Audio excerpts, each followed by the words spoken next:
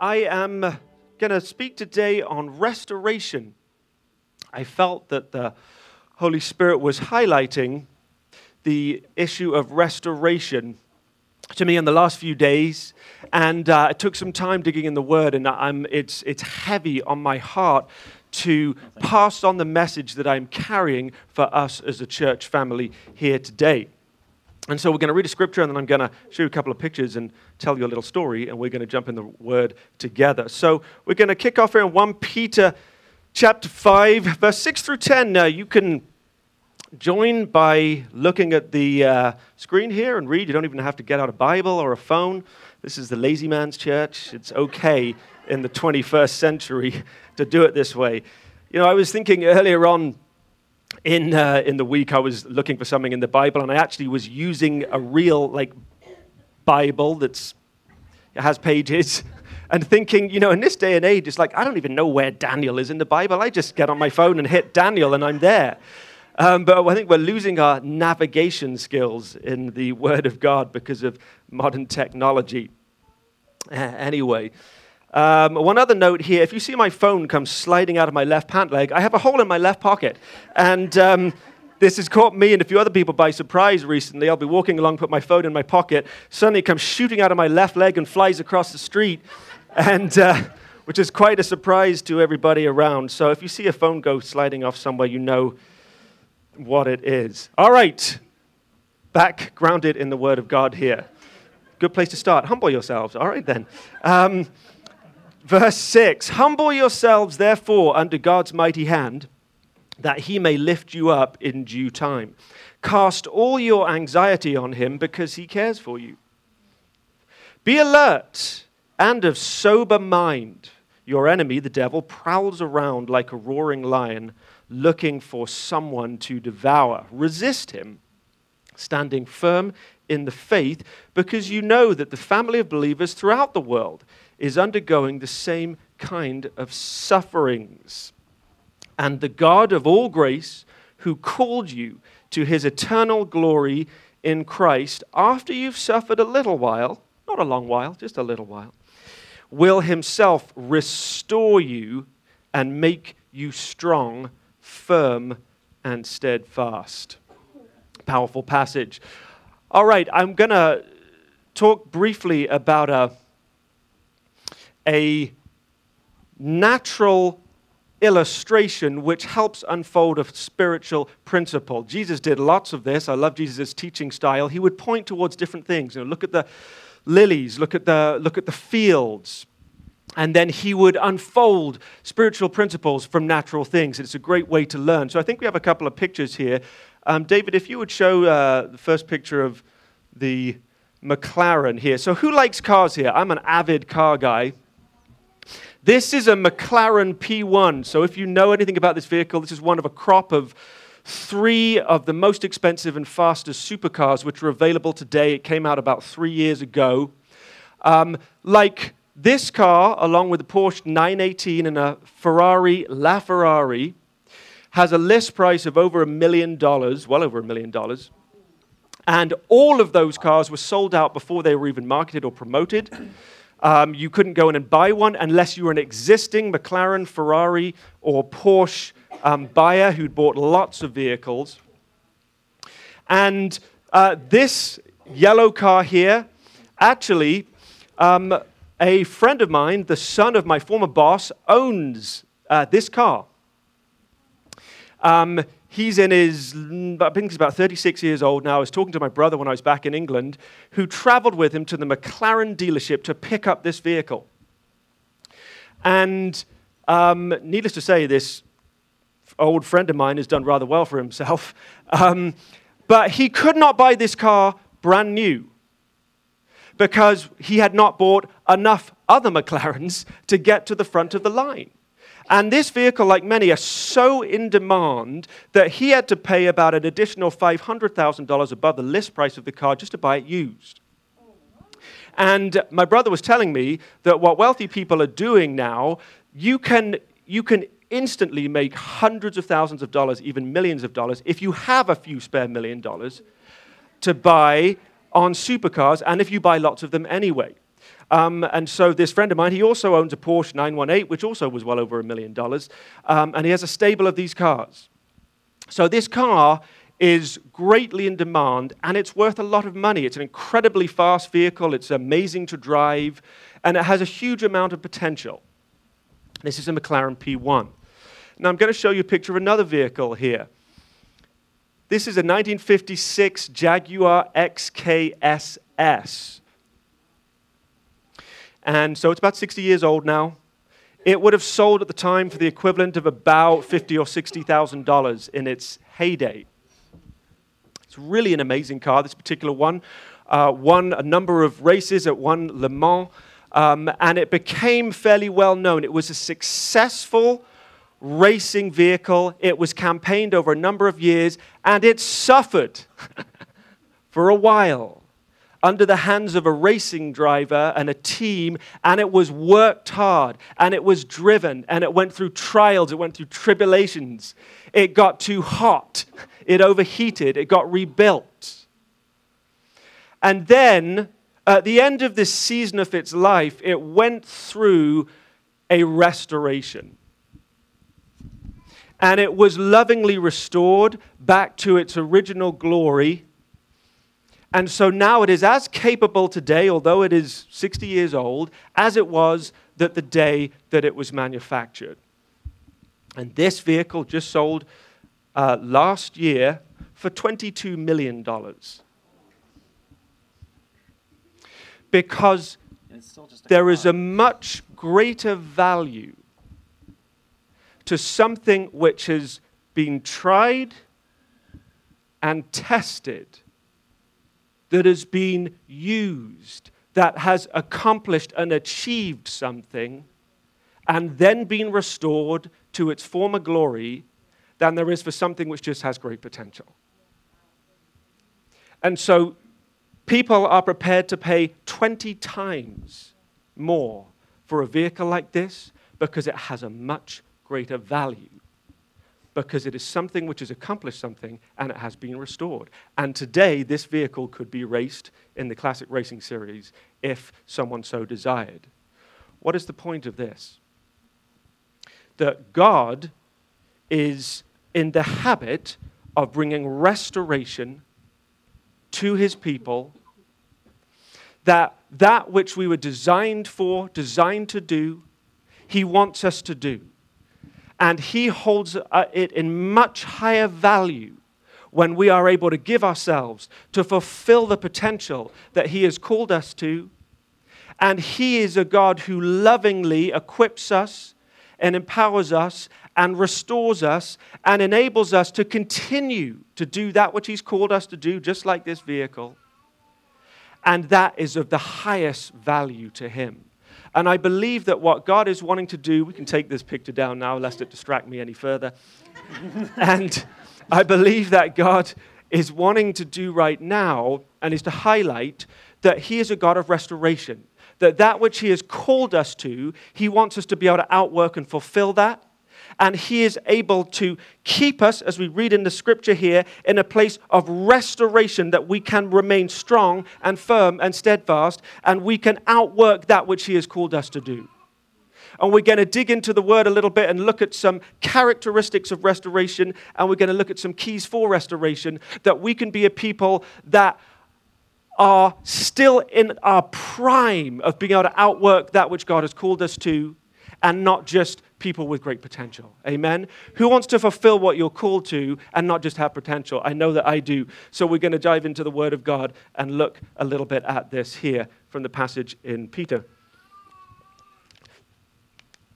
There are many different stories of the restoration of God in the Bible. I spent some time looking at Joseph. Joseph is an amazing example. And we look at what this man endured, and then I love the passage at the very end of his season when the culmination of his purpose comes to a fruition, when he has saved a nation of people from starvation. In fact, he's saved beyond his own nation, and he is restored to his family, and then he says of his life and the some 20 years or so that have passed, he says, You intended, this is to his family, you intended to harm me, but God intended it for good to accomplish what is now being done, the saving of many lives. And the testimony at the end of our lives and the end of a season of a little suffering that we read about in Peter is that we would be able to say that which the enemy intended for harm, God intended and has turned it for good. And it has resulted in what you see, the saving of many lives. And so we're going to look at a couple of characteristics of restoration. Number one, that God restores our purpose. He restores our purpose. There are 3 P's here that we're going to look at. God is interested in restoring our purpose. In the life of Joseph, he began with this dream which showed him, remember he said he saw the sheaf of wheat and the others bowing down to it, and then he saw this, kind of the sun and the moon and the stars. He had this dream where God was showing him that he was going to have rule and authority. Now, in his immaturity, he spoke about it unwisely, and he got himself into trouble. I got some people laughing here. Some of us may have experienced speaking about things unwisely that we can empathize with Joseph. But he had a dream where God showed him his purpose. He had no conception at that time of how this would be outworked. But he had a dream from God that was lodged in his heart, and it stayed there. It stayed there with him. And despite this journey of many, many years and multiple diversions of what would seem like something that took him completely off the course, God restored Joseph from his place in the dungeon, from the prison into the palace, so that God's fulfillment would have its course and the purpose of Joseph's life would have its fruition. So God is interested for you and me in restoring our purpose. He's interested, number 2, in restoring our position. So what do I mean by position? I mean the place in which our purpose is outworked. Joseph had a purpose even when he was in the prison, but the position he needed to have for his ultimate purpose to be carried out was in the palace. And so God is set on taking us to the position we need to be in so that our purpose can be outworked. Now, along the road, we're going to find ourselves, like Joseph, in positions that do not seem like they're going to bring about the fulfillment of our purpose. But God will be faithful to put us in the place that we need to be in to fulfill his purpose. And number 3, he is going to give us the power to outwork our purpose.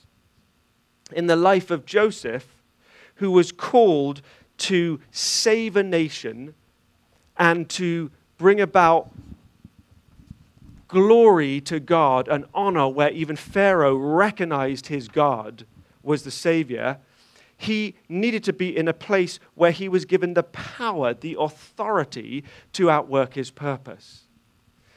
And so he, in seasons of this journey, he had almost no authority whatsoever. This man was imprisoned for a period, but he gained authority, and ultimately he was put back in the place where he was given the power to outwork his purpose. And so I want to just focus on a few keys here for us to live in a place of restoration, that our lives can outwork their purpose, that we can ensure that we're in the right position, and that we can receive the power that we need to fulfill our purpose. And so we're going to dive back into the original passage that we looked at, and we're going to look at what Peter says about how we can get to a place of this restoration. You know, it's always helpful when you see a promise, you see something in Scripture that you identify with, and you say, I want that. How do I get that? To go ahead and read the preceding verses, particularly if there's a therefore beginning in this verse. If something begins with a therefore, that's your cue to see what it's there for. And so we go back, and we can often find the keys to what we need here. So we're going to look here at how we can, like Joseph, stay the course, see God bring a restoration, a wholeness, a healing, a empowering of our lives, and we can live in that place of fulfilling our purpose. And so, keys for restoration here. Number one, we're going to look at humility. And I put here, go low, and God will lift you high. Peter says this, humble yourselves, therefore, under God's mighty hand, that he may lift you up in due time. Cast all your anxiety on him, because he cares for you. There's this principle in Scripture that if we will lower ourselves, God will raise us up. Now, the reverse is true, that if we puff ourselves up, and if we elevate ourselves, then we are prime candidates for God to humble us. It's like Jesus said of those who wanted to come and sit at the head of the table, that they would be sent to the back. But those of us who are able to judge ourselves rightly, as we read about where, I believe it's in Romans, we're told not to think most highly of ourselves than we ought, but think of yourself so as to have sober judgment. That if I am able to say to myself, I'm going to position myself lowly, I'm going to think of myself how I should, then I position myself in a place for God to then lift me up, and He will fill me with grace. He will elevate my position. He will give me that which I need from Him in order to go where I need to go. It's interesting, I think, that the second part of this verse here says, cast your anxiety on him because he cares for you. Now, we hear about this and we read this second half of the verse in isolation, don't we? It's like one of those refrigerator magnet things. Cast your anxiety on him because he cares for you. But it's attached to humility. It is actually a position of humility for me to say, I can't do this anymore. I can't do this without you. So this area and this sphere of anxiety, of this concern, this area where I don't know how to get through, I'm going to take this and I'm going to cast it to you, Lord, because I know that you care for me and that you are the solution that I need. I'm not the solution that I need, but you are the solution that I need. In the Greek, one of the uses of the word cast is actually roll. It's like roll your anxieties towards him. There are some things that are so big in our lives that we can feel like we can't even carry them. But we can just roll that giant thing over to the Lord and say, Lord, I'm casting this area of confusion, this area where I don't understand, I don't know how to get through. I'm casting it to you because I know you care for me, and I believe that you understand and can instruct me in the way forward. In humility, I will give you that, says he, tumbling off the stairs. I will give you that, and I believe I'm going to receive from you. And we see this with Joseph, that wherever he was, he took an attitude of humility and he served. So even when he wasn't in the position of his ultimate fulfillment of purpose, when he was in the prison, he chose to A, have a good attitude, and B, he served. And so, as we read in Scripture, his gift made room for him, that he was seen to have the grace of God on him, and then the people running the prison, they were like, there's something with this guy. Let me give this to you, Joseph, and you help us because we see the grace of God on your life. And so for us, when we can position ourselves and we can go low, God will lift us up. Amen? All right. Number 2, from Peter's instruction, be alert and sober. I think it's generally a good thing to be sober. Wouldn't you agree? Be alert and sober. Peter says this, be alert and of sober mind. The enemy, the devil, prowls around like a roaring lion looking for someone to devour. Enemy prowls around like a roaring lion looking for someone to devour. The position of alertness is a position of not denying what we see, but choosing to put what we see in the right box. And so when we look at the life of Joseph as he was around in the palace, when he was beginning to rise and ascend, and God was promoting him and he was finding success, it would have been easy for him to feel like he had got there. But there was a sobriety in Joseph. There was an awareness, a right apportioning of humility to himself, where he realized that he wasn't where he was because of who he was there because of who God was, and that he couldn't take anything for granted. And so when he was in the palace and Potiphar's wife kept on propositioning him, we read what he said about it and his humble attitude. And he said, far be it from me. This man has brought me into his house. He's entrusted me with everything except for you because you belong to him. How could I sin against him? How could I sin against him and take you? Far be it from me to do that. And day after day, he stood firm and he resisted. He was alert to the schemes of the enemy. And I believe he knew that if he just thought, wow, yeah, I am great. No one can run this country like me. I should be here. Rightly so. And yeah, I am pretty good looking, actually. No wonder this woman is all about me. We joke about it. We read, and the Bible says that he was well built and handsome. He was. Potiphar's wife wouldn't be after him if it wasn't the case. But alert to the enemy's schemes and aware of what could happen to him if he just took one thing for granted, if he took one risk that he shouldn't take, if he stepped over a line of conscience, if he for a minute began to think about Potiphar's wife. Could he get away with this? What would happen? I'm sure she was a very beautiful woman. But he was alert. And he was sober. So sober is to have sound judgment, to appraise the situation rightly. We're given a responsibility to go into situations that require us to assess the situation and make a sound judgment.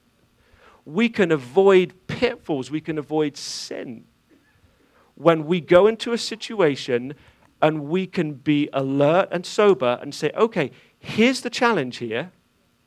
This could be a challenge for me. Here's what I'm going to do about it. And when we decide that ahead of time, we avoid suddenly falling through the ground when we're in the moment. And so I believe that God is wanting us to be a people that we're alert and we are sober and exercise good judgment. And this is a key to us being restored to the place of our purpose. Number 3, keys for restoration. Final thing that Peter says, resist him and stand firm. Resist him, Peter says, standing firm in the faith, because you know that the family of believers throughout the world is undergoing the same kind of sufferings. Standing firm in the faith. Okay, faith here. We're going to talk about faith for a little bit. Is Derek Amato here? Where is Derek? Derek is over there. So I didn't plan to say this, but seeing we're talking about faith, I just want to give promote Derek a little bit. Derek is going to be going into some of the Connect groups, and he is going to be speaking on faith. And he has a really insightful and powerful revelation of what it is to walk in faith and live in faith. So if you are part of a Connect group, then you've got a treat coming up here, and I encourage you to go to your groups. If you're not, it's probably not too late, but go and listen to Derek speak on what it is here to live in faith. So, our faith is attached to what God said, not what our circumstances say. Let me say that again. Our faith is attached to what God said, not what our circumstances say. And this is such a key to fulfilling our purpose, that when we're in the place where our purpose looks like it couldn't be further from fulfillment, is when we need to choose to put our trust in what God has said and not what the circumstances say about us. And so for Joseph, when he was there in the prison, when he was there in the dungeon, and he was surrounded by the rats, by the filth, by the disease, by the death, it would be so easy for him to think, this dream I had, it ain't going to come to nothing. It was just a dream. Maybe it was just a dream. Maybe I just dreamt it because of what I ate the night before. My brothers didn't believe really in the dream. My father didn't even believe it, not publicly. Now we read that actually Jacob, he held that in his heart. But Joseph, that's the time of testing, isn't it? When you can always rationalize, break down, dissect a word from God. You can always do it. I've done it. We've all done it. If you want to, you can apply natural logic and you can dissolve the word of God to you. Many have. But we have a choice that when we're in that place where the circumstances are telling us a different message and they're yelling it loudly, where we have to know that voice of God, know how God speaks to us, where we can say, yeah, the circumstances are all contrary. They are. But you know what? I know how God speaks to me. I know that voice. I've heard it before. I've seen the outcome. And that is the voice of God. And I believe that the steps I've taken were the right steps. And while I can't see the way forward, I believe that God is going to bring me forward. And that is when we resist the enemy. And the scripture says he will flee from you, standing firm in the faith. Because there's one thing that the devil cannot overcome. He cannot overcome the truth. The enemy that we wage, the war that we wage is not with flesh and blood. It's against principalities and powers. And it is a war of belief. Because if you and I stand firm on the word of God and we stand firm on what God has spoken to us, there is actually nothing the enemy can do. That if you have committed yourself and you have set your own heart like flint and you said, this is what God has said and this is what I'm going to do, then the enemy cannot overcome your belief that is based in the truth of God. He can't do it. He can't do it. And there's nothing that drives him crazier than people who actually still believe. And that's why Scripture says, resist the devil and he will flee from you. He will flee. He will. That's the promise. Jesus himself dispatched the devil himself with just 3 scriptures. That's all it took. Now, he believed them. You've got to believe the scripture. 3 scriptures, and off he went. The devil's like, I can't. The devil knows it's true. The devil knows the word of God is true. He really knows it's true. So if we do, there's not a lot you can do about it. Your faith is attached to what God said, not what your circumstances say.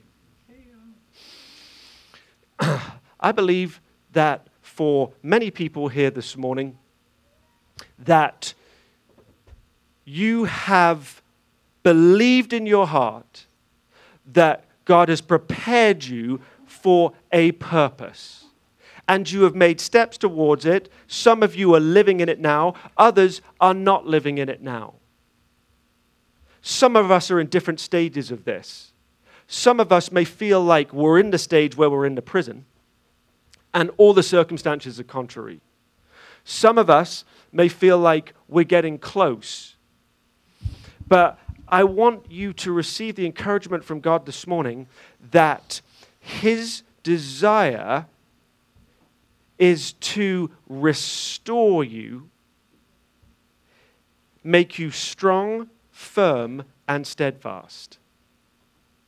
And that the value to Him is in someone who has chosen to humble themselves and trust God, to be alert and sober, and to resist the devil and stand firm in the faith.